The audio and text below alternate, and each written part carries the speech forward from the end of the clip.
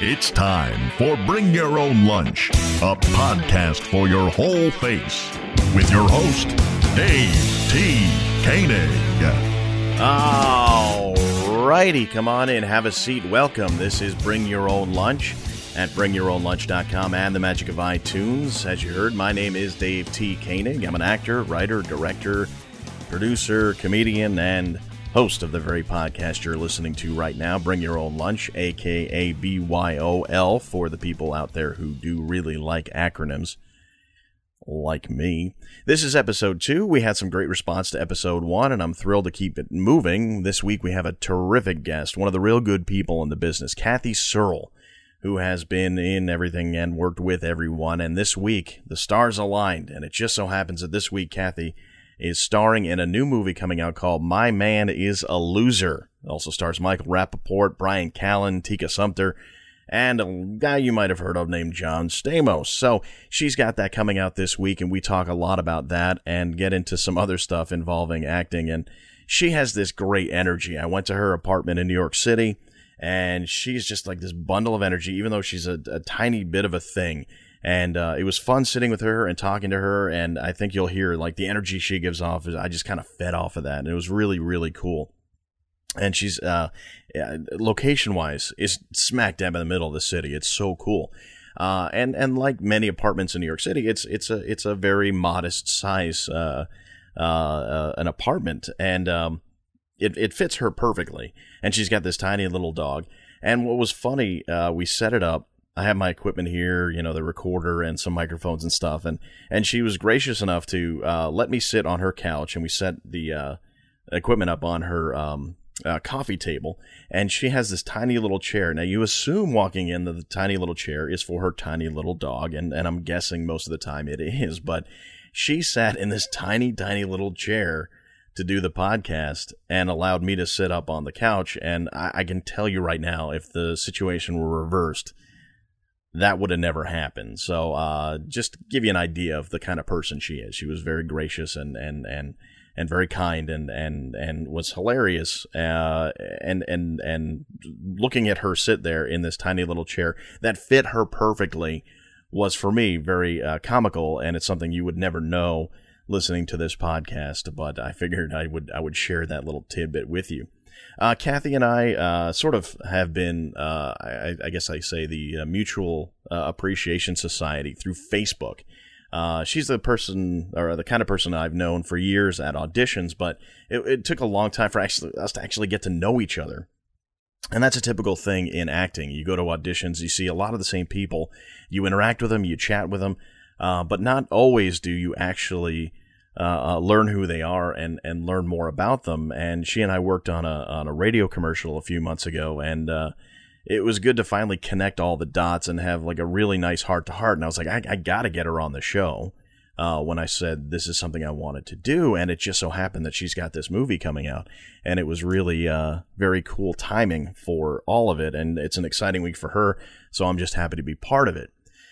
Now, the fact that I got connected with Kathy through Facebook, probably before we actually really had formally met, is something that I tell a lot of people about it, especially if you're in the business, but any business really, that if you're using social media intelligently, it can do a lot of things for you. It can help you expand your relationships and foster those relationships, as long as you're smart about it. Obviously, there are plenty of examples recently of people being stupid on social media. And I'm not pointing my finger at anybody specifically. I think, you can find the stories of people who just, maybe didn't use a lot of forethought before they actually sat and typed something into Twitter or on Facebook or what have you. But I think, used properly, social media can be great. And chances are, if you're listening to this podcast and you're into podcasts, you probably have a little bit of knowledge about computers. So therefore, I'm assuming that you are also on social media. There's another effect that happens, though. I treat Facebook and Twitter like an extension of my professional persona. I don't think I have a phony persona online, but I think I just use it as an extension of me as a professional. And it's definitely not something I use to tell you all about what I had for lunch that day. unless there was something particularly funny about it, or to just detail the minutiae of my life. I like to probably more interested in entertaining you if I post something on Twitter or Facebook, or plug something, because honestly, let's be honest, I got to make a buck. But the side benefit that I've found from Facebook is that it really has bridged the gap for me in my adult years to who I was when I was a kid. And being friends with Kathy and thinking about what to talk about leading up to her, it made me think about this. I've gotten to know a lot of the people who I knew in high school as adults. And there was a big gap there where I didn't really talk to too many people I went to high school with. I think I went through that typical thing in when you're in your 20s and you're like, I hated everybody and I just wanted to be somebody new. And that's kind of what I went through. And then having gotten to know people as adults and peers that way, I realize, that everybody's just people, and for the most part, everybody is just trying to live their lives, and no matter what conflicts I might have had when I was younger, it doesn't matter now. Drinking some water. So recently, somebody who I went to school with posted a picture. The picture was, I think it was 4 girls who were in a modern dance recital. And modern dance recitals was a big thing at my high school, mostly because there were girls wearing leotards on stage. And when I was young, that was about as close to skin as you were going to get. It was a more honest, a more gentle time. It was a more modest time. That's what I'm trying to say. And I looked at this picture, and pretty much every girl in it I had a crush on at one point or another. And believe it or not, I was not prom king, so a lot of those crushes were unrequited. But looking at that picture now, as an adult, looking back, the girls were super super adorable, but they looked so young. And I thought to myself, I've gotten over all of that stuff, but, I thought to myself, you know what, this just proves my thinking that, you just get away from things long enough, it all turns into a more meaningless part of your life. I don't know if I'm being unfair by saying that. Maybe I should rephrase that. The specific things that were so big to you at one point in your life, you get far away enough from it, and you realize that it's not as big when taken in the context of your whole life. Like my unrequited crushes when I was 16 years old. They were huge when I was 16, but now it's like, this is silly. And looking at those girls now, it's like we were all babies. So what was the big deal? So if you find yourself getting stuck on what's going on and what went on in high school, think of that and realize that all you got to do is kind of look back sometimes and realize we were all just kids, and none of it matters now. We are in week 2 of this, and if you want to get on board and be involved, I'm more than happy to entertain your suggestions for advertising. You can send an email to advertising@bringyourownlunch.com. Got a couple of people to thank. The music at the beginning, the middle, and the end of this show is provided by Banooba, BANOOBA.net, and they're a terrific live band. Who were kind enough to lend their talented selves and their music that talent created to this show, and I'm awful happy to be partnering with them. So go do check them out. There's a link to their stuff on the BringYourOwnLunch.com website. Also, coming up on July 28th, not sure when you're listening to this, but July 28th, 2014, 8 p.m. at this theater, 154 West 29th Street, the New York Short Film Shootout premiere event. It's a short film showcase for people who have short films and want to see them being shown in front of live, actual people. It's something I'm co-producing with Vinny Petrosini, and so far the response has been great. We have a lineup of 5 films that I think you will enjoy. Find us on Facebook, New York Short Film Shootout. And, of course, I mentioned this theater, 154 West 29th Street, terrific venue that was once the home of the People's Improv Theater, but now under the same ownership called This Theater. They're going through a little contest to figure out what their name's going to be. So for now, go to thistheater.com, and I will update you on when the name of that venue does change. So let's get into it. Here's my interview with the amazing, wonderful, and you'll find out, phenomenal Kathy Searle, star of My Man is a Loser. Enjoy. conditioner. The sound of a soft air we said we didn't want to sound like a radio station, but we sound like a soft rock FM station. Yes, coming to you live. I used to work at a soft FM station. Did you? Yeah, I didn't. I did news, but I didn't. Like with Delilah? I love Delilah. We had our own version. This is funny. We had our own version of Delilah. What was it called? It was a love song show, and you can call up and do dedications. That's awesome. But it was hosted by a guy who was an awesome dude. Yeah. John Tesh. John Tesh was the host. He would play his own music and interview himself and be Canadian. Oh, John Tesh, no. All right, we're really kind of going back and forth here. John Tesh grew up in the same town as my mom, and she babysat him. Oh my gosh, that's so funny. Yeah. Isn't that random? I love that. That's her one-woman show. That is I my babysat mom's, John Tesh. Mom, you forgot to do a one-woman show. It's not too late, but you better get on it. Yes. So the guy who hosted the Love Lines type show. Yeah. Was a guy named, I won't give his real name, but his on-air name was Jay Letterman. Wow. That's clever. That's a tough life. Especially did he choose that name? I bet you he did. I'm not surprised if he didn't. Yeah. Because a lot of people confuse him. A lot of people. I think he wanted a lot of people to confuse them. But he was so soft spoken. I like it. Yeah, I always like that voice. Yeah. Let's get a call from Steve. Who do you Caller, want to you're on the air. To? Yeah. You're talking to Jay Letterman. But he was the nicest guy, so I don't want to laugh. I'm not laughing at him. I'm laughing with you, Jay Letterman. Yeah, me too. Sure he's still there. Well, listen, I think, being compared to David Letterman is kind of awesome. Yeah. But they couldn't be more dissimilar in any way, shape, or form because he was so laid back. Yeah. Yeah, nothing bothered him. No. He was, all right, whatever. Because he's Jay Letterman. I'm Jay Letterman. Nothing bothers me. Someone just cut my arm off with a scimitar, and that's fine. That's cool. Yeah. Well, okay, so I'm sitting here with on Kathy. That note. Yeah, on that note. Hi, Kathy. Hi. So I have an obsession with people's names and whether or not people in the business butcher them. Oh, yeah. What happens to your last name? Okay, well, so my name is Kathy Searle, and it's spelled Searle. And I get Searle.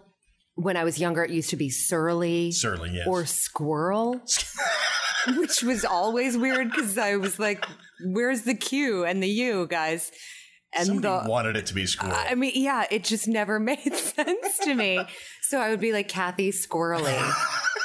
And they add the little. They would add, yeah.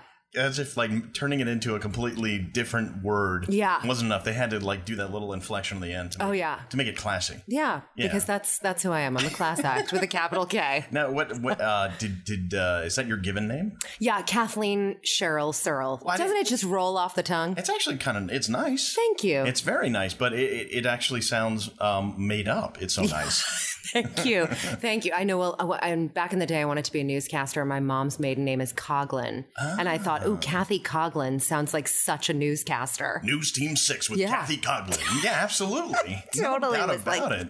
I'm going to use that name. That's going to be my newscaster name. But you ended up going with your real name. I kept it. Yeah, I kept my real name. What was the decision there? Like, did you intend that, or did it kind of?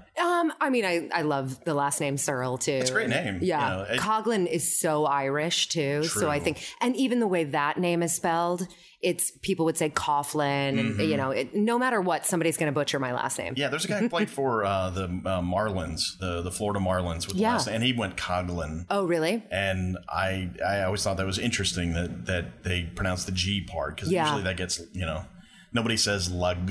No, they say laugh. So I would like that. I think you should start that trend. Lag. I'm laguing right now.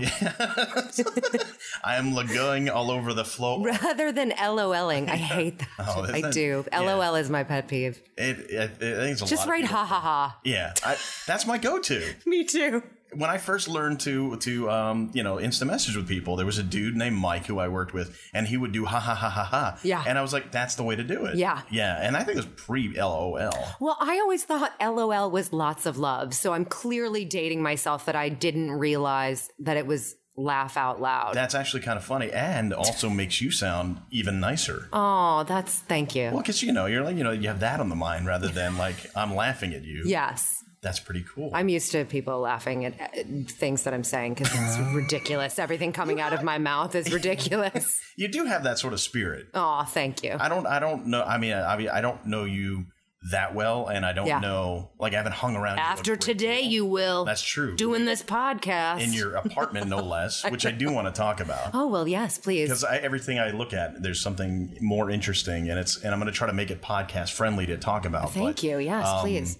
Well, let's talk about it. First things first. I don't want to give away. I live in a studio apartment. That's fine because you're in New York City. Yeah, but it's not just the fact, because they say real estate is all about location. And it is. Without giving away too much of your personal life, you are in the heart of everything. I am. I'm very lucky. I've lived here for 14 years. Wow. Yeah. And if you'll hear, well, you hear the soft sound of an air conditioner behind us, but you'll hear the sound of construction. People ask me what gets me up in the morning, and it's the sound of a jackhammer every day. It's been 2 years. Sounds delightful. That it really is. Yeah. Sometimes I feel like they're in the bed with me, which is a little frightening.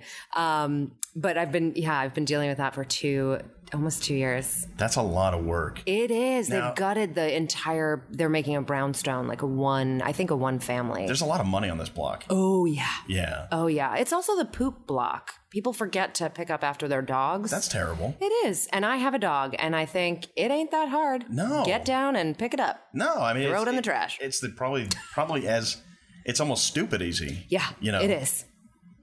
That's depressing. I know. Because it's a really nice block. It's gorgeous. We are not going to say exactly which block. No. So you've been here for 14 years. 14 years in the same apartment. And my wife, before we actually got married, lived on 8th Avenue, just a few blocks down. Oh, really? Yeah. So you guys were, is the neighborhood okay to mention? Yes. That's not Chelsea. Specific. Chelsea. Yeah. So, yeah, she lived in Chelsea when she lived in Manhattan, and I sort of by proxy lived there for a little while. Yeah. It's a great area. It's fantastic. Some of the best restaurants, the best people, now the best schools, too. Oh, is that right? Oh, yeah. I mean, I have people saying to me, can I get on your lease and I can use your name to get my child into the Chelsea school system? That's pretty cool. And I say, what? No. You're right. No. But it makes you feel important, right? Thank you. But then I'm terrified of that. But yeah, exactly. Yeah. That's a lot I don't want to get in trouble. Yeah. The truant police will come by. Somebody's going to show up at my door and say, where is the kid? I don't know. I don't even know the kid. Oh, let me look around. Yeah, I do. I have a lot. My apartment is, there's a lot happening. There's 14 years in here. That's the thing. It does look like a well-lived place. Yeah, like you've put a lot of love into this place. Thank you. Thank you. Like one of the cool things I'm noticing, and again, this is a podcast, so it's not like I can really get a lot of visuals in here. Yeah. But you have this like it's an homage to Dr. Seuss, I suppose. Yes. The places you'll go. The phrase, the places you'll go, only every letter is made up of a different part of a different license plate from a different state. Yes. Where did that come from? I actually became sort of obsessed with license plates and whatnot. You'll see my shower curtain is license plates. Oh, really? And so I have these words like believe and the phrase, the places you'll go, that I purchased on Etsy. Huh. There's an amazing woman that will make these phrases for you out of old license plates. And it's just so cool. And to me, that particular book, it's so funny. I feel like I was given it when I was a senior in high school, and a lot of people are given that book. Yeah, it's kind of a cliche almost, but... It really is. And I picked it up for the first time about 2.5, 3 years ago. And I remember reading it and thinking, wow, this man was way ahead of his time. He really was. And it really affected me. And now I feel like I reference that book all the time, and I now give it as gifts, no matter how old you are. You might just get the Dr. Seuss book, The Places You'll Go. It's a very nice gift. It really, and it resonates with you no matter what you do in life. If you're an actor, entertainer, whatever, even if you're a lawyer, it's just... That's how I feel about There's a Wocket in My Pocket. Oh. No, just kidding.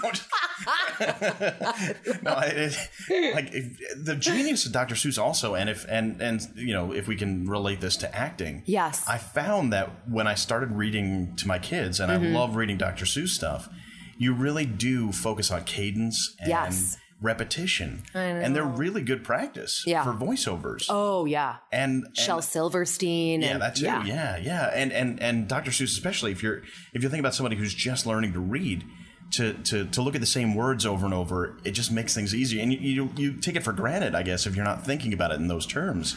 Well, the English language especially. I don't envy people that have to learn the English language. It's very difficult. Annoyingly so. Yeah, there's things that don't make sense. I remember when I was a kid and my mom was teaching me the word friend. And she would say, think of it like fry your end. But I said, but that doesn't make sense. It would be F-R-Y, right? Yeah, exactly. No, it's F-R-I. And I thought, oh, Lord, this is going to be tough. Absolutely.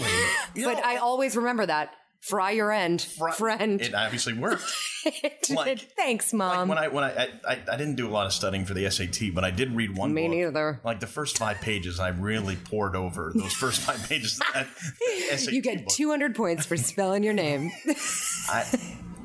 Done. But I remember they were going over some words that might appear on an SAT, and I'm like, they gave like 20 words, and I'm like, there probably will be more than this, but I just look at these 20, I'll be fine.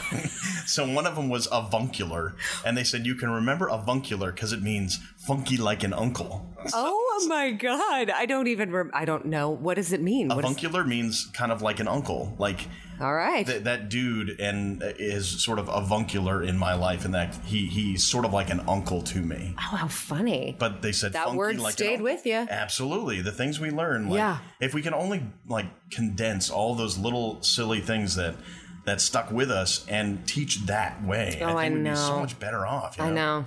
All right, so let's talk about 14 years ago. Yes. You got was that your first New York City apartment? Yes. I sort of couch surfed a little bit when I first came to the city. And came here from where? I came here from Westchester. I grew up in New Rochelle. Okay. And I moved to the city, about 14 and a half years ago. But this was my first apartment. And I had a roommate at the time. In this place? I've actually had many people. It is a studio apartment, but a lot of people have crashed here for like months. Friends of mine that have stayed with me. Wow. Because the food, I had a futon and it would pull out into like a bed. And it was actually really kind of fun. It felt very dorm-like. That makes my sense. first few years. And I had like little Chinese screens. I mean, granted, the apartment's changed quite a bit over the years, but it was great. It was kind of this crazy, fun apartment that people would come to. And even though it's really tiny, everyone always sort of felt like it was filled with lots of joy and fun times. I always have great memories here. That's great. Yeah. Now, okay, so you grew up in Westchester. I did. What did you have an acting interest early on? Oh, yeah. Yeah, this was something I've always wanted to do. I started actually when I was a kid. I started like professionally when I was about 12 years old. Okay. But I was begging my parents when I was younger. I remember going in for the movie Fatal Attraction when I think I was like 8 years old. Wow. And all I remember is that the casting director, I think, had come out and was very nice to my mom and said, I think she's really talented. She's very funny. Because I didn't understand the movie Fatal Attraction. I thought it was a comedy, which goes to show like it's like I thought it was hilarious. Yeah, because it was like fat ale. I mean, really, like I had no idea what it was. But the casting director was like, yeah, she's very funny. She's got a lot of personality. And so I begged. And my mom and dad were kind of like, well, we just don't want you to experience rejection and take it to heart, et cetera. It's really hard. So finally, when I was 12, I was like scouted by a manager, a children's management company. And they finally agreed and started to take me for auditions and started in the commercial world when I was about 12 years old. And it was great. That's interesting. I grew up on Long Island and I had a similar... although by 12, I think I was starting to get awkward. So just slightly before that, I used to come in for auditions and stuff like that. And I read for the part of the kid in Dick Tracy. That was probably the biggest thing I ever read for. Oh, that's so cool. But it's true that it's like a lot of kids just brush it off. They don't know the difference. No. But when you get to a certain age, it's like you can start to feel a little bit intimidated by other kids, especially if the other kids have a lot of confidence. Oh, yeah. And that they're working. I mean, I used to audition and see Melissa Joan Hart, Sarah Michelle Gellar. Oh, wow. Those gals were like in my world, and they were stunning, steadily working actresses. So I was very intimidated because they started when they were 5-6 years old. And I thought, oof, I am way behind on this one. Oh, wow. Yeah. So it was really funny to see and now watch their careers just flourish. And they were super talented then. And it makes me happy, and it makes me feel very hopeful that they have steady careers now later on in life too. Sure. Did you stay with it from 12 on, or did you break it up at all? Or? Yeah, I mean, I sort of stepped away from it. It slowed down because once I got to be 16, people were very confused by me. They looked at me and they thought, how old is she? Which is still the same thing I sort of struggle with now, where I have the kind of older woman's voice. And then they would look at my face and be like, what is that? What is going on there? So I was going up for like 23-year-old roles when I was 16. Because my voice would really confuse people. Oh, okay. Because like if someone saw you walking down the street, I don't think they'd put you older than you are. They would probably think you were much younger. Who knows now? I'm even confused by my age. I can. I've run the gamut. Yeah. Oh, I know. Yeah. Of course you do. Yeah. Yeah. So I mean, character actors. We confuse people. Yeah. And I have to sometimes kind of back off of my own voice and not dumb it down, but make it a little less kind of crisp and use a little less dictation. Yeah. Dictation, is that the word? The articulation. Articulation. Yes. Enunciation. Yeah. Yeah. Not dictation. Enunciation. Yeah. Yes. Sorry. Because I remember that because of dictation. That's how I remember that from when I was a kid. See? All the things that you're remembering. So stupid. It's all coming back. So stupid. So it is difficult when you kind of feel that you're trying to find, especially early on. I'm sure you remember. Now, you had the interesting then experience of kind of going through your developing years and then kind of just continuing on. Yeah. So you at some point found your voice, but you've been probably constantly having to change it. Constantly. And changing my look. And I mean, I feel like I really have run the gamut. When I got out of high school, I went to an acting conservatory here in the city, the American Academy of Dramatic Arts. And when I finished company in 2000, I sort of came out of school not knowing necessarily who I was. I mean, as a 21-year-old, you're like, you don't know anything. Yeah, what's going on? Who am I? So I was changing my look and people were kind of, again, confused by me. I think I had like platinum blonde hair when I came out of school. I think I wanted to be Gwen Stefani from No Doubt, which was not the case at all. We all wanted to be Gwen Stefani back then. I think I still want to be Gwen Stefani. I still have some of those half shirts. Oh, the crop tops. Yeah. Oh, so good. So at what point did you, now during that time, you said you had been recruited by a manager and you who was that? And J. Mitchell Management was my manager when I was a kid, and they were amazing. They really were phenomenal. And then I worked with Jan Jarrett was my agent, and I had other agencies as well when I was a kid, and they were incredible. I mean, J. Mitchell especially was very, very much on my side. They explained the business to me. I think as a kid, and especially for my parents, it was great having the quote unquote middleman and the manager being that. Yeah. Because they really helped navigate the industry for us. That's a role that I think a lot of people don't understand about managers. Yes. People ask me that question all the time. So how do you define manager? Well, now it's changed so drastically. I think it doesn't matter if you have a manager or agent or both at this point. I think that either or is great. And if you have both, fantastic. I think a lot of the times it comes down to actors say, oh, well, then I'm losing more money, you know, more percentages coming out of the check, which is true.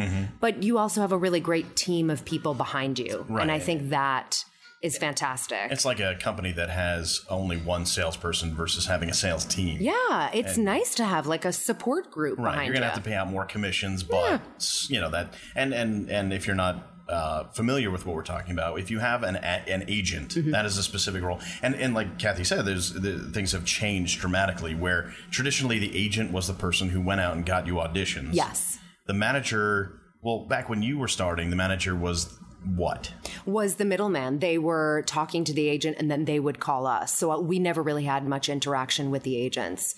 They would always call with the appointments. They would explain how to dress, etc. So it was really it was great to have them. So it's like the title says, they were managing your career. Yes. And they weren't just looking out specifically for commercials. Or, you know, it was everything. Commercial, film, TV, theater, the whole shebang. Their eye on the whole picture for yes. you. Yeah. And there are agents that handle commercials. There are agents that handle voiceovers. There's agents that handle legit what we call theater, TV, film. Yes. And those don't usually intersect, so the manager can be the person who can look at all three and keep it all straight. Yeah. And really look at the overall arc of your career. Yeah. Nowadays, the manager takes pretty much what an agent does also. Oh, yeah. Yeah. Now, you were in the business when that all transitioned. To, in your opinion? Sort of. I guess. Well, I was in college when I feel like that was... It was that long changing. ago. I don't mean to date you, but no, that's okay. Age you. Yeah. But that's how long ago you felt it started to change? Yeah, I don't know if it changed when I was in college or maybe afterwards during the strike. During the writer's strike. I think that was, strike, okay. Yeah, the writer's strike, which was, I want to say in like 2000, 2001, right? Or a little bit after that, because the actor strike was, 99, 2000-ish? Oh, right. Maybe I'm thinking of the actor strike then. Yeah. Then I was still in school. But okay. so maybe then it was changing. Right. And somehow managers were able to then get actors auditions. Yeah. And what we're saying about percentages is that you pay your manager 10% of what you earn. You pay an agent 10% of what you earn. If you have an agent and a manager, you give away 20% of what you earn. Yeah. But like you said, it's having a good team behind you is what's really important, especially these days when everything is so kind of up in the air. Yeah, it's important. I mean, you really, with representation, you have to have people that believe in you and trust that even when you're not booking and making them money, they still see a career for you. It's not just like, oh, well, this year you haven't booked, so we're going to drop you or whatever. Right. They're looking at the overall picture. Yeah. I've been very, very fortunate that I have that both commercially and with legit. So let's talk about that. You kind of finished your career as a child actor and you transitioned to being an adult actor. Yeah. How did you end up working with a manager, agent, and whatever combination as an adult? I started doing a play. I created a play with Ken Davenport and various other phenomenal actors called The Awesome 80s Prom. Wait. Okay, let's slow down a second. All right. See, this goes into where you and I don't know each other that well, so a lot can come out here. Yes. Okay, so you are the person who was behind The Awesome 80s Prom. Yeah, well, myself and I think there were 16 of us. But you were were at the genesis of that project. Yes, I came in. I was actually, I was the sort of, I don't want to say second generation because I was first generation because they workshopped it. And then I came in along with, I think, 8 or 9 other actors. And we then created it and then started doing it at Webster Hall. Oh, my gosh. Some of the best times of my life. I'm still friends with, I would say, all of the people that we did that show with. I'm sure because, I mean, well, all right. I met my best friends there. Tell us what Awesome 80s Prom is for anybody who might not be familiar. And it's come back too. Right. It closed, but now it's come back, which is really exciting. The Awesome 80s Prom is basically sort of like a Tony and Tina's Wedding. It's an interactive show, but it's 1989 and you are at the prom. And you've got various characters, the nerds, the sort of archetypes of classic John Hughes-esque movies. And we're vying for winning prom king and queen and the popular cheerleaders. And it's great. The music was phenomenal. I mean, every great 80s song, Journey and Bon Jovi. That's awesome. It was so good. And I played the spaz, Carrie Kowalski, and I had headgear and glasses. Did you originate that role? I did. Did you create that role? I did. Mary Faber actually was the initial Carrie Kowalski. She came in and she was sort of like at the table reads. Okay. And I love Mary. Mary's a good friend of mine. And then I stepped in when we were actually doing it for the off-Broadway production. So it was really phenomenal to come in and create something with amazing. Ken Davenport and the other amazing actors. So for this, the audience would just kind of go into Webster Hall and not know. Yeah, they would not know what they were in for. That theater like that is pretty amazing. Oh, it's so exciting. And it's a challenge. I've done similar shows where you just never know what's going to happen. You have to be on your feet the whole time, literally, and I guess what's the word I'm looking for? Anyway, you have to be on your feet the whole time in every way. You've got to be on your toes, improving with people that don't do improv. Right. And you have to make them believe that you are who you are and incorporate them in your world. So it was the best improv training I could have ever had. I mean, I started at Upright Citizens Brigade like back in 2000. I was taking classes there, 2000, 2001. And that was, honestly, I don't think I would have booked Awesome 80s Prom if it wasn't for studying at UCB and being able to really create and work in that environment. Because back in the day, UCB, it wasn't just actors that were doing the improv classes. I was in a level 101 with lawyers, doctors, writers. So it was amazing. So you were improving with people that didn't know what they were doing. Interesting. And they were amazing. I mean, some of these people I still connect with on Facebook. Was there anybody in that first class? We're jumping around a little bit. That's totally cool. So let's talk about the early part of UCB. Yeah. When you started there, do you know who? Was I remember all my teachers. Teachers, of course. The teachers were amazing. I had Brian Husky. Okay. Seth Myers. Seth Morrison. I think. Oh God, am I saying his name wrong? I might be. It's Searle.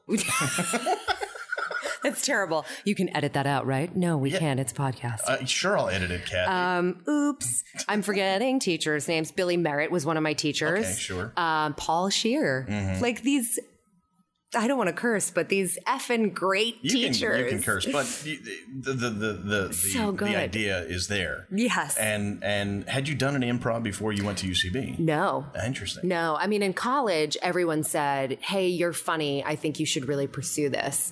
And in an acting conservatory, there's a lot of dramatic theater that you're doing. Sure. And so I did feel a little out of my element because I always wanted to make things funny. Sure. At that time in the city, UCB was a fairly new phenomenon. Very much so. It was right down. Yeah. It was in the original theater. Yeah. Was it church basement? Not church basement, but it was what was above it or what was around it? It was down the street. Oh, it was literally down the street from where. Yeah. But don't look up where UCB. I know. No, was. I'm like giving up my location. It was so cool. I mean, like Amy Poehler would pop in, but that, back then she wasn't Amy. She Poehler wasn't. Yet. I mean, she was, but she wasn't. She was huge in the improv world, and I think she had maybe just started doing SNL. Let's see. Yeah, you're right. That was about then because I was doing an improv group that was a short form group in the city, and that was sort of how I got back into doing any kind of performing. That's another completely different story. But I remember that was around the time that they were saying, yeah, Amy Poehler just got so improv was starting to become recognized as like a viable thing. Oh yeah. What about the people in the class? Did any of them continue on? Not really. Interesting. Not really. I mean, there are a few. That are still acting. And then the rest of them weren't really, they just wanted to do it for proper bedside manner, which I loved. We had a couple doctors that were doing it so they could interact with patients. That's a good idea. It's phenomenal. Yeah. I thought it was the coolest thing ever. Yeah, I was like, I want to go to you. For a doctor, yeah. God forbid a doctor should listen to you, but that's a great way for them to learn how. Yeah. How far did you go with classes at UCB? I think I went up to level 3 or 4. Okay. Yeah. Anybody who stuck with it and was at the level 4 level, because back then, if you kind of got to level 4, people would have started to weed out. Yeah. And you kind of had the cream of the crop at that point, especially back then. Oh yeah. So you know what? I don't remember. That's terrible. No, it's not terrible. It's a little short-term memory. It's the first to go. It's just a 13-year short-term memory. But everybody was really cool. Yeah, that was such a great time. It was exciting and it was new and it really did. It helped me tremendously. I always recommend to every actor I meet, do improv or stand up. Just if you can do some form of it. Yeah, I totally agree with that. Actually, I think a lot of stand-ups and improvisers should take acting classes also. That's a different conversation. All right, so you're in Awesome 80s Prom. Yes. And somehow that led you to representation. Yeah, I fortunately got hooked up with Atlas Talent. Noah Weisberg was also in the original Awesome 80s Prom. I didn't know that either. Yes, wow. Yeah, he helped create Lewis, the nerd. And he was with them, and I believe that I just sort of sent them my demo. Okay. They listened to it. I had a meeting with them and we started working together and we just celebrated 10 years together. And you've just worked with them for VO, right? VO and on camera. Oh, on camera. Okay. So. Yeah. And then I've been with Abrams for, I want to say about 5 years for theatrical. Which is great. I mean, phenomenal. You can't really do much better than those. Yeah, I'm hashtag blessed. That may be my LOL. I know. I hate when people do that, but I really just felt like doing it. I've been so lucky with my representation that even when I'm not booking, they still believe in me. And I think that's so, so important. And I really did. I mean, not to be cheesy and say like, I'm really blessed, but I really am. I really lucked out with the people that I'm working with, that they do. Knowing that even you say, like, even when I'm not working, but you do have a really good track record for being somebody who works a lot. And I think you're well respected. And I think a lot of people, not after to this podcast. Well, that's true. We've kind of ruined. That's my goal for this. Bring your own lunch really refers to the fact that from this point forward, no one's going to make you any. It's all downhill. It's all downhill. I think people want to see you succeed. You're the kind of person. Oh, I hope. Thank you. So. Every occasion I've had to interact with you and see you around other people, you get that sense about some people in the business. You know, everybody hates that person. They may treat that person well. You are the exact opposite. Oh, You're on the opposite end of things. Thank you. That makes me very happy to hear. I'm happy to say it. I wouldn't say that, just to blow smoke, even though it makes my podcast seem more important if I think you're great. Keep blowing smoke. I like it. That's right. Keep doing it. Enough about me. What do you think about me? Yeah, exactly. Right. Yeah. What do you think of my hair? So Awesome 80s Prom led to some representation, and then led to the next off-Broadway show that I did with Ken Davenport, which was my first time. My first time. Yes, we did that at New World Stages. That was all true stories based on people losing their virginity. Interesting. Yeah, based from this website and a book that was called My First Time. And Ken took all of these really interesting stories and put them together, and we workshopped it and then started doing it at New World Stages. Actually, when it was Dodgers Stages, and then it became New World Stages. And we did that for 3 years. It was amazing. And to have a gig that lasts 3 years these days. I did Awesome 80s Prom for 3.5, and then My First Time for 3 years. That's amazing. Yeah. How much of that's for not without specifics, but how much of that was paying you enough to, or what? Well, because it wasn't every night. Yeah, it wasn't every night. Awesome 80s Prom, we started, I think, at 3 nights, then it was 2, then it was 1. Oh. And My First Time, it was the same thing where it was like, I think 3, 2, 1, over the course of the many years that I was doing it. So luckily, I was able to do voiceovers and then commercials, and then the legit really started to pick up, which was great. And legit was really through commercials. It's always interesting when that works, for people, and I say that as somebody who was doing commercials for a long time and was like, why can't I get anywhere with legit? But you seem to have an easier time bridging that gap. How did that work out? Well, every office seems to have a TV in their casting office, and they look up and they see someone on the screen, and it's like, who is that person? Right. Why don't I know that person? Right. So I had done a New York Lotto spot that suddenly got me indoors with legit casting directors. Am I remember the one we're talking about? It was you. It was Adrian Hernandez. Yes, Martinez. Martinez, not Adrian Hernandez. Adrian Hernandez is a baseball player. I have not had the good fortune of working with him. And he's going crazy on the street. Adrian is brilliant. He is that spot when he screams, money! It's money falling. And he's also the guy who did the discount double check thing with Aaron Rodgers. And yes. And super nice guy. He's amazing and blown up. I mean, he's a big deal. He's a star. Yeah. But I knew that when I worked with him too. Because he had not just the personality, but the heart of, I want to see this man succeed because he is amazing. And I love, he's working with Will Smith and all these incredible actors. It's so well deserved. Walter Mitty and stuff. Yes. Yeah. Well, Adrian, we think you're great. Yes. You should do Dave's podcast. You. I want to get him on. He's so great. Yeah. He's great. And that spot was very memorable to me for a couple of reasons. First of all, I remember, I don't remember who the guy was. So you were standing. I was standing in the window. Adrian Martinez is on the floor, is on the ground. Yes. And I forgot how money is flying from the sky. And then I say, let's get down there. And he says, my husband says it's got to be like 1 or 2 million. And then Adrian screams, money! And everyone just starts running, and then the park is empty, and there's no money left. There's no money left. Then the blank expression on my face. And what's amazing about that, yes, and who's your husband in that? Unfortunately, I cannot remember his name. That's okay. I have not seen him since, but I've worked with that director, Jim Jenkins, who I am a huge fan of. That was my very first spot with Jim Jenkins from O Positive Productions, and he is, I think, the reason why I am doing commercials. That's all. Was that the first one you booked, or was that biggest? That was probably, the first big one that I booked. I mean, I did like little things here and there when I got out of college, but that was definitely like a big one, a memorable one. Mm-hmm. And the DP worked on Titanic. Oh. And okay. So when I heard that, I kind of shed a tear a little bit because I thought, oh, I'm going to look really nice in this spot. Thank you so much. And it really was. It was well lit. I remember people saying like, wow, you actually look really pretty on TV. Oh, yeah, that's not at all backhanded.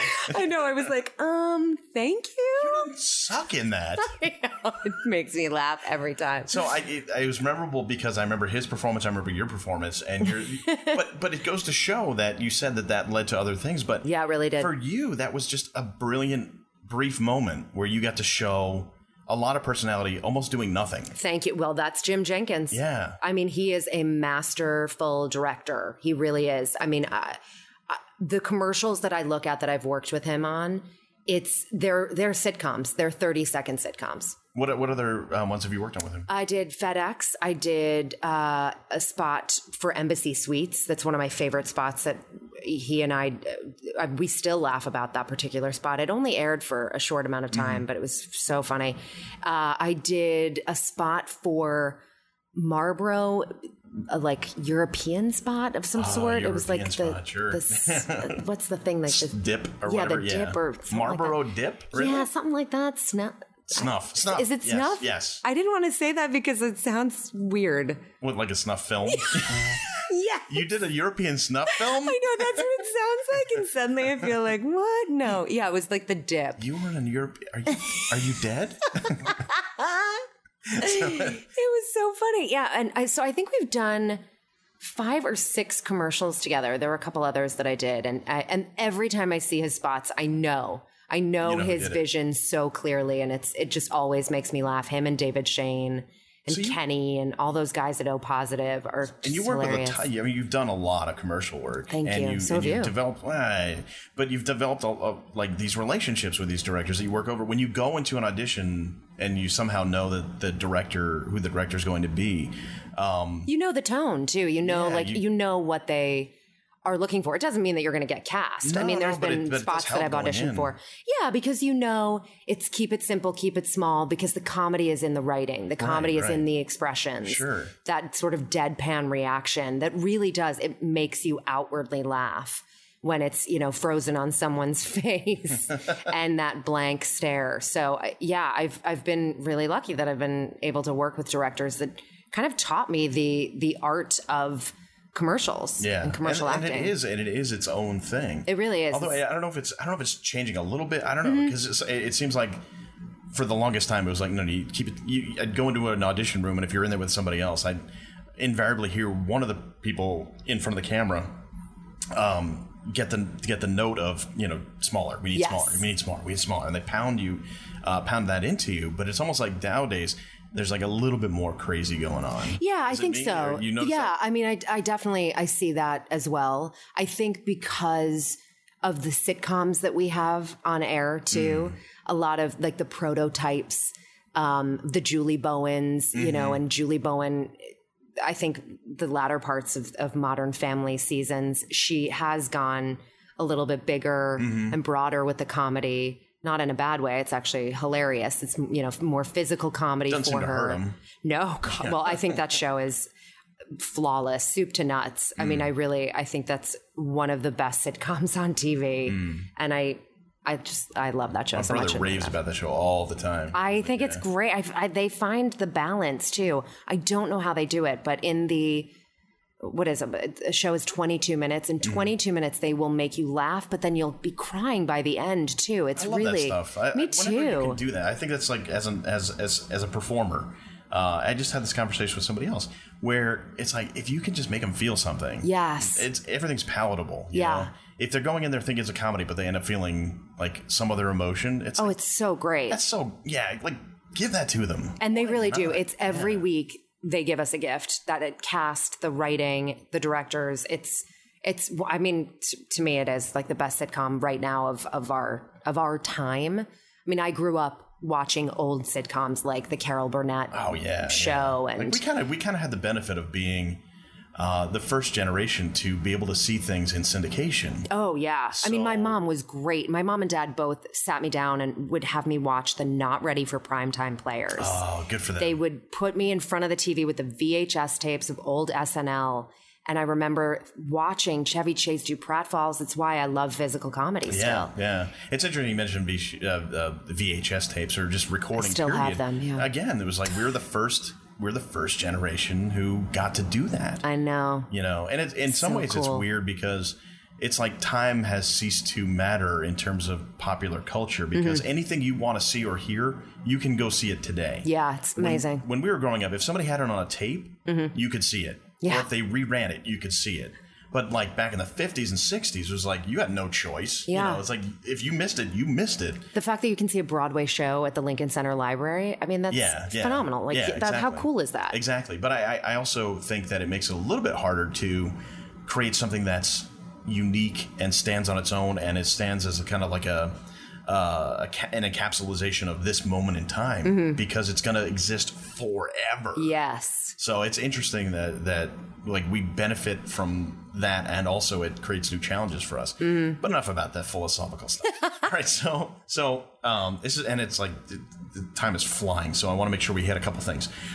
So you had the New York Lotto spot, and that helped you get into legit. What was your first big legit job? You figure? Film, let's say. Film and TV. Well, I did. I would say it was probably, I mean, I did little bit parts here and there. I did the movie Confessions of a Shopaholic, and I was cut out of it. Oh. But that was sort of my big budget film. But it was a great learning experience. And it was phenomenal. I worked with Isla Fisher and Kristen Ritter, who I had actually worked with a couple of other times on independent films. And then I did a movie called Being Michael Madsen, and that was kind of my way in the independent film world. What was that?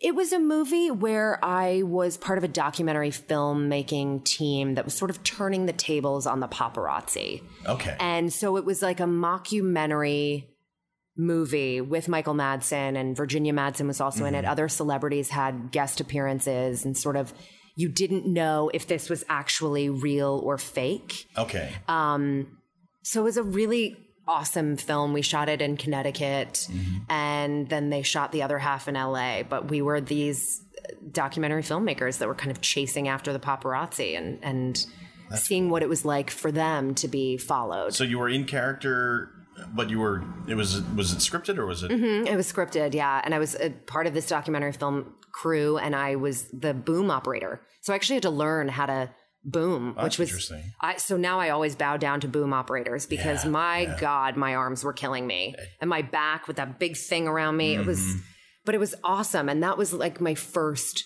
kind of major film for me, at least, where it was a bigger part. It wasn't just like a day player role. And, I learned a lot. It was indie film. So, time, it's a time crunch. You're shooting in because they don't have the budgets to do it for 6, 7, 8 months. Yeah. They got to do it quick, and they got to do it right, and you got to do it, now. Yeah. Yeah. So exactly. That is great. I mean, I think nowadays I probably give you a good background working on that pace for doing TV. Oh yeah. Which is becoming such a big thing now.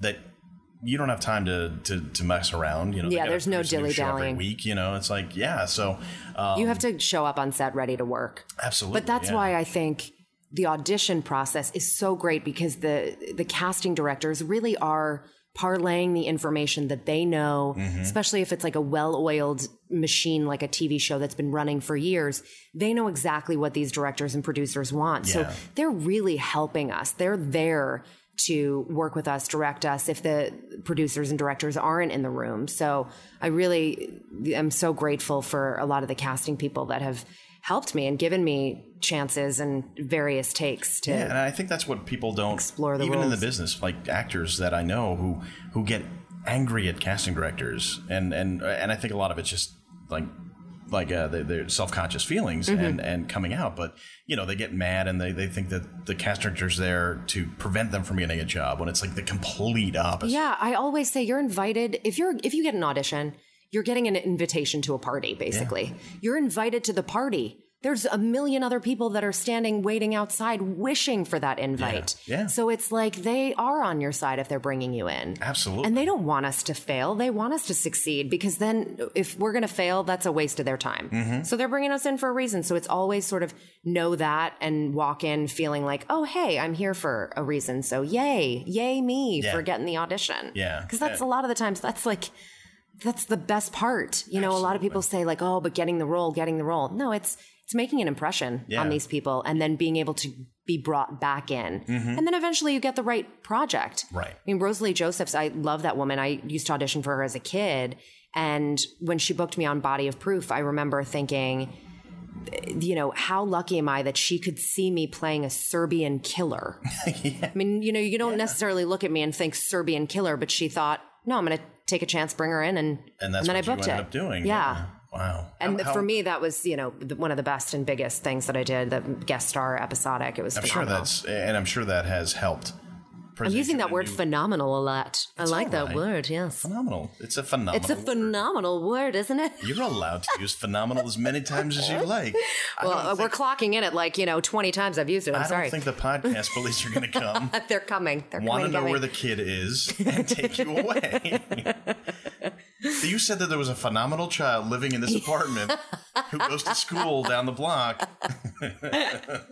I'm hiding them. No, that's terrible. Gross, creepy. That is kind of creepy. Yeah. That's what improv is. No, there's a dog sitting behind me. If you've heard a little rustle in the background, not just construction, but my sweet little dog has been sitting on the chair with me this entire time. The most appropriately sized dog I think I've ever seen. Yes. For the person and the apartment and the city. I think that dog is ideal. She is. She has not made a sound. No, she is a very quiet dog. I call her Lil, short for Lily Tomlin. Once again, you see my inspiration with comedy.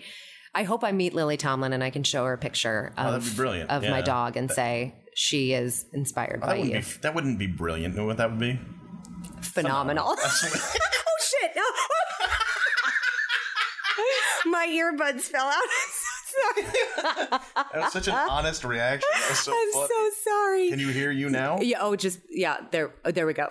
All right. So sorry. I'm trying to be so good because normally I have the mouth of a truck driver. But this is a podcast. I'm really trying to rein it in. See, I can drop the F-bomb like every other. Which is fine.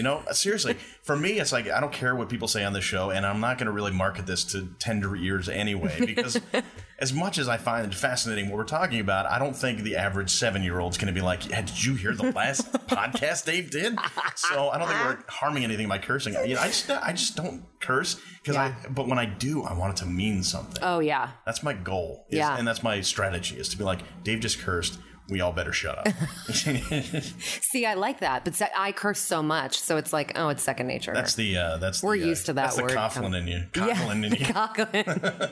All right, so before we run out of complete, there's 2 things I want to make sure we brought up. Yes. The first would be a picture you posted on Facebook. Ooh. It's you at a podium. Your fingers in the air in mid-word, mid-sentence, with this very instructive look on your face. Mm-hmm. But standing 5 feet behind you on the same stage is Robert De Niro. What was that? So I was very fortunate to host the closing night awards for the Tribeca Film Festival last year in 2013. How? And not because I doubt you are qualified for it, but how did that come around?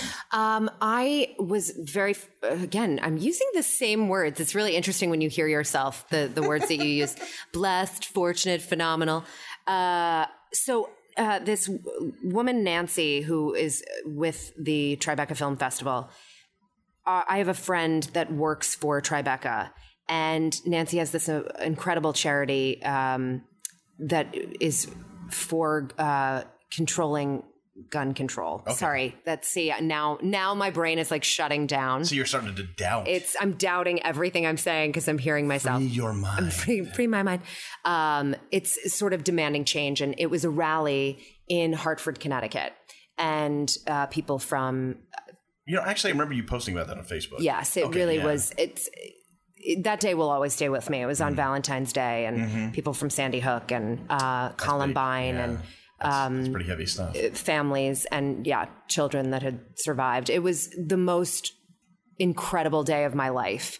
And Christine Baranski and I co-hosted this rally. Wow. My friend Carrie had recommended me to this woman, Nancy, who is also associated with the Tribeca Film Festival. And it really, that day changed my life. And at the end of it, Nancy had said, hey, I know you've got 2 films at the festival. I had a short that I had done with Cody Blue Snyder, Dee Snyder's son from Twisted Sister, called Fool's Day, which was awesome.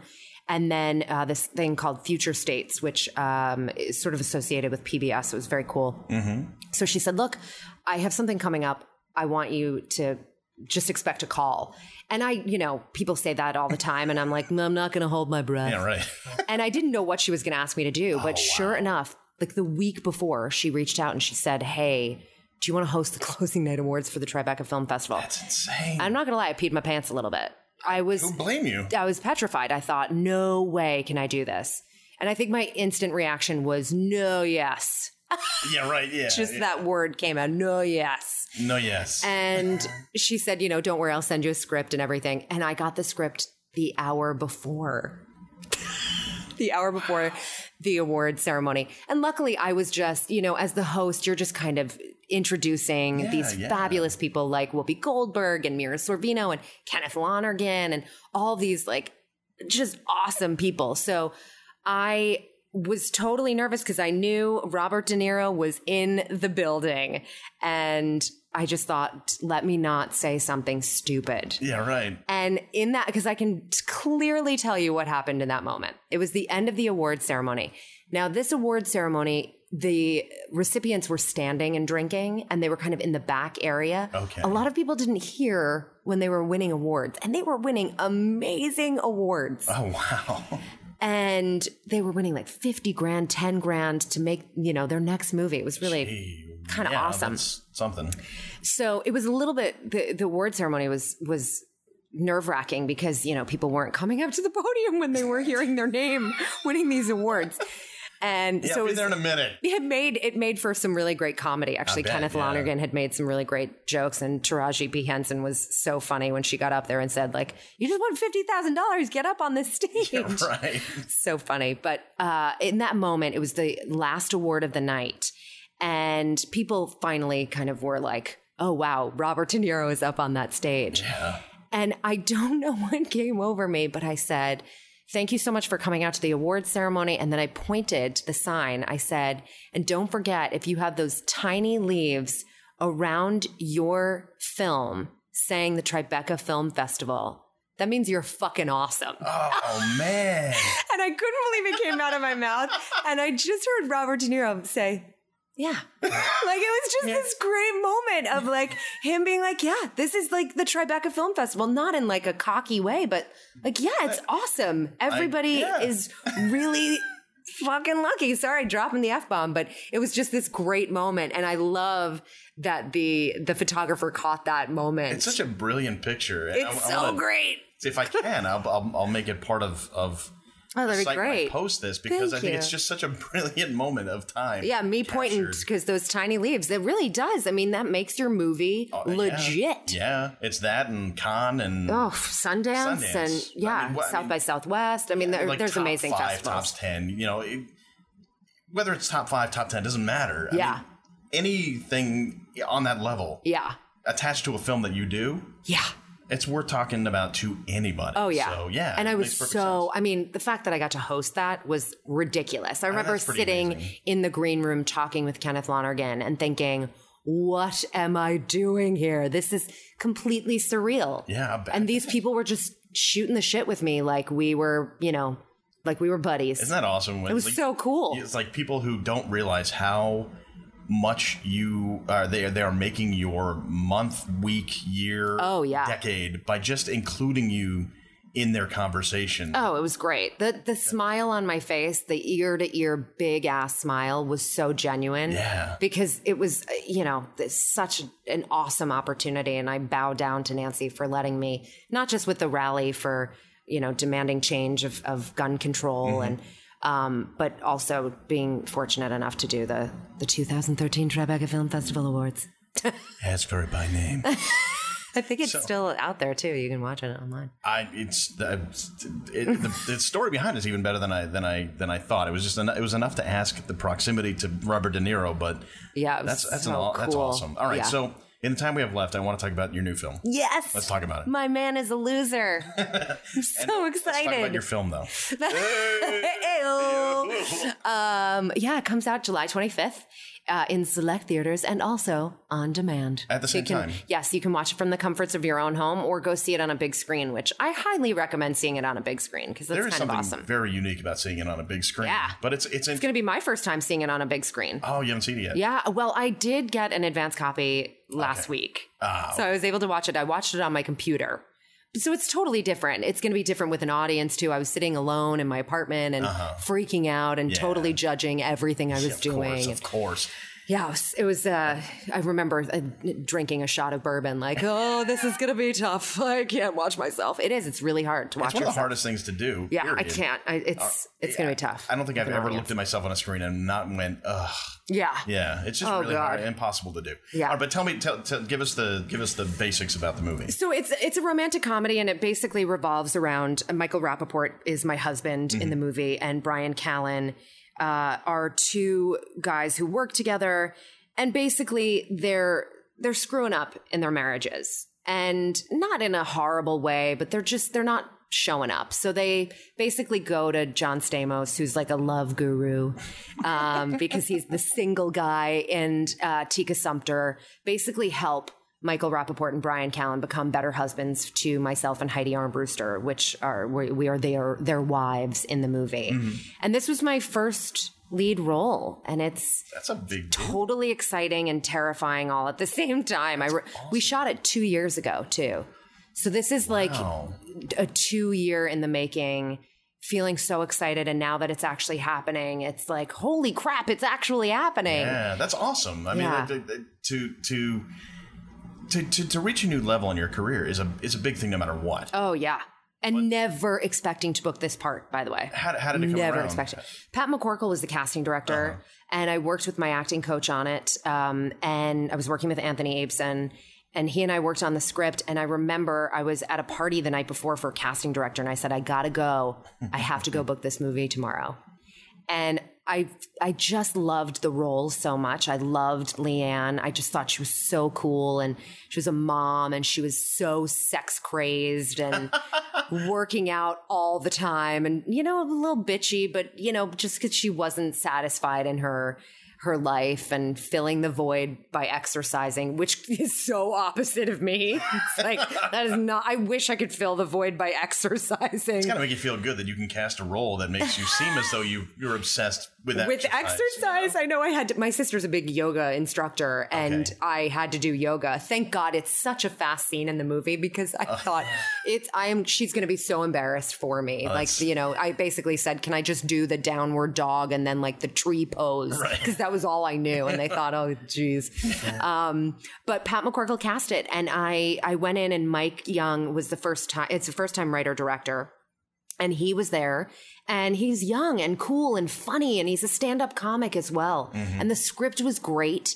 And I knew that Michael Rappaport was already attached, and Brian Callen and John Stamos. And I thought, pretty easy to walk into that. Oof. I mean, no pressure there. Yeah, right. So, I went in, and he had just gotten a new phone, and I remember making a joke with him about the phone. And I think I said, oh, do you want me to help you? It might have been an iPhone, or he had just gotten a BlackBerry, and I said, I'm going to send obscene text messages from your phone. And I couldn't believe, you don't say that to a director in an audition room. But fortunately it worked, because he kind of laughed, and he was like, wow. But it broke the ice. Good for you. And I did the scenes, and I did it once. And his response was, that's it. Thanks. Now, actor brain hearing that. I left and I remember crying. Of course. I walked in, I was wearing exercise gear and heels because that's how I pictured Leanne, that I would be wearing heels and exercise clothing. Brilliant. And I thought, oh, that's it. Like, that's it. Get out. Don't you love that? But that's it. Yeah. That's what I was looking for. Sure. So then I didn't do a producer session. I got a call 2.5, 3 weeks later from my agent saying, hey, guess what? You booked My Man as a Loser. And I remember just openly sobbing. Did you? Weeping.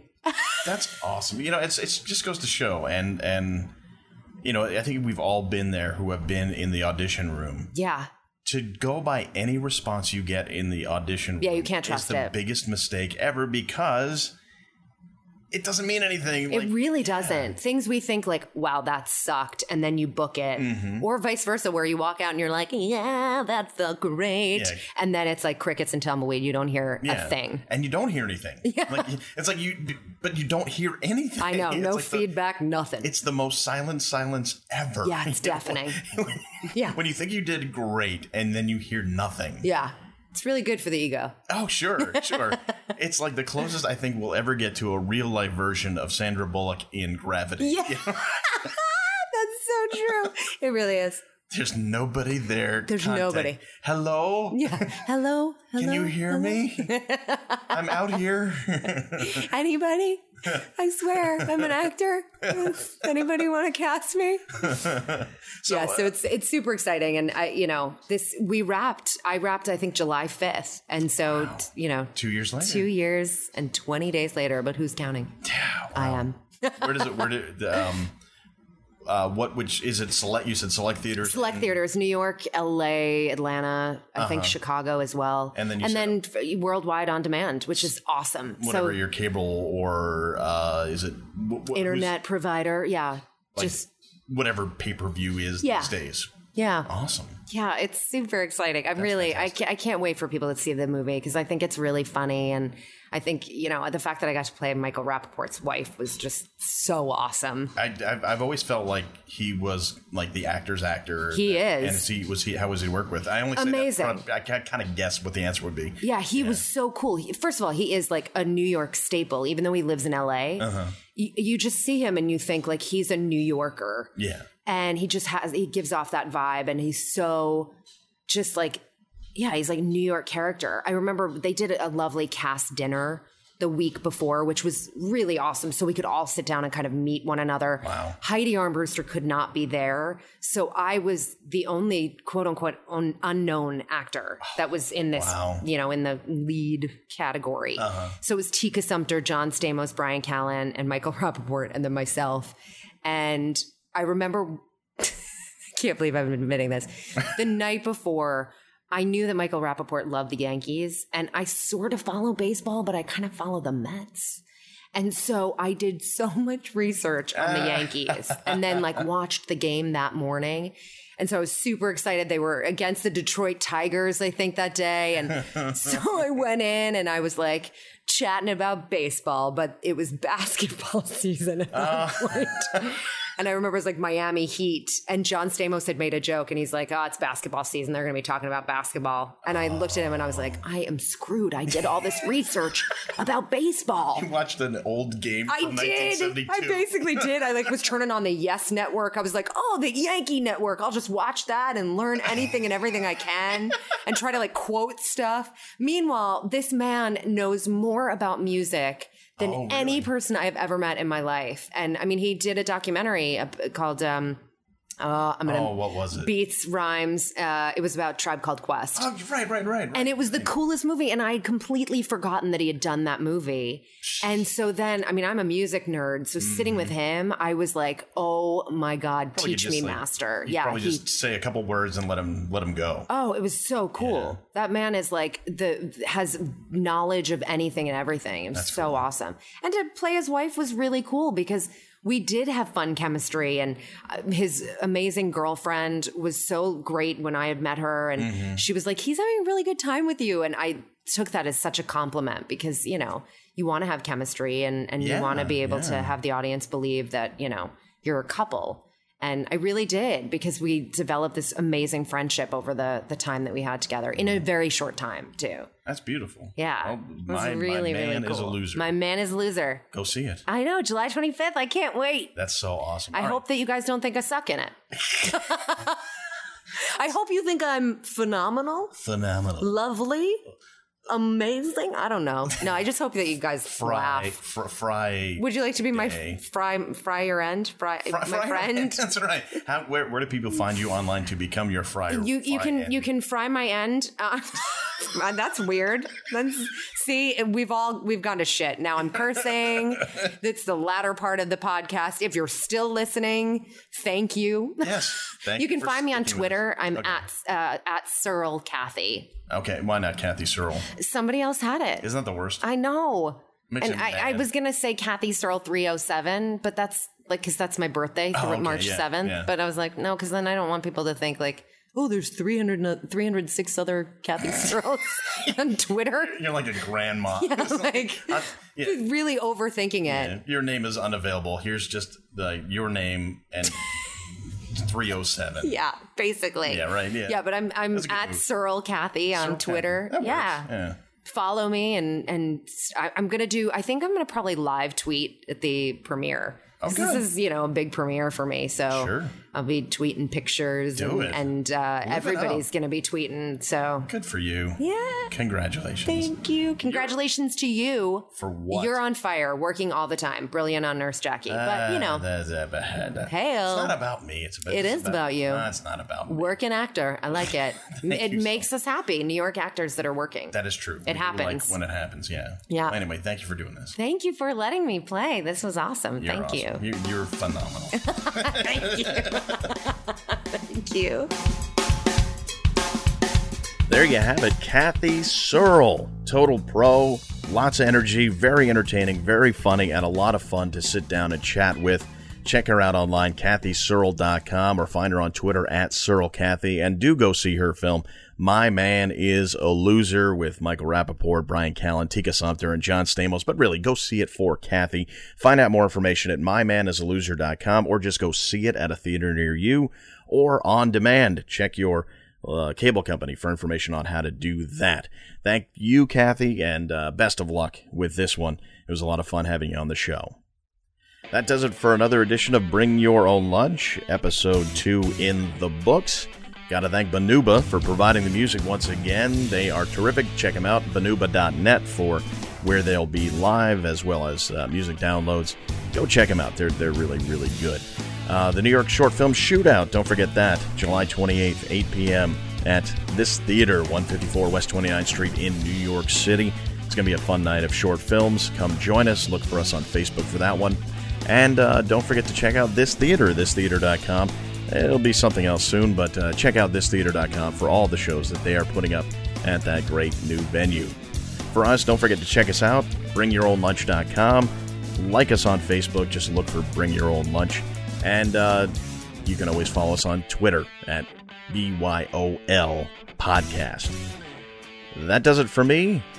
And another edition of Bring Your Own Lunch, BYOL. Next week we have another great guest lined up. Check us out on Tuesday. And that'll do it. Stay tuned for the Jimmy Jack Cow Punch Hour, followed by Mansoor and the Fish. Until then, this is Dave. I'll see you next Tuesday.